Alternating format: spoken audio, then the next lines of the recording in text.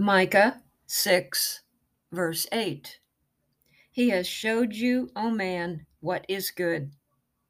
And what does the Lord require of you? To act justly, and to love mercy, and to walk humbly with your God.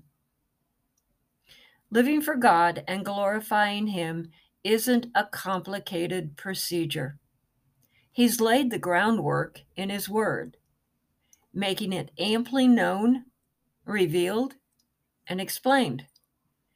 The three requisites here cover our relationships with others.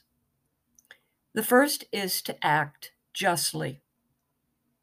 That means applying God's word to the problems of today, confronting in love when needed, always looking to restore people back into a right relationship with God, and being concerned for people that are easily exploited, such as the widow, the orphan, and the poor.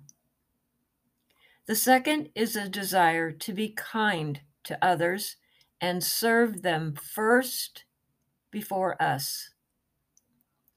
Finally, we are to prudently and contritely submit our life and service to God, and in doing so, demonstrate true godliness.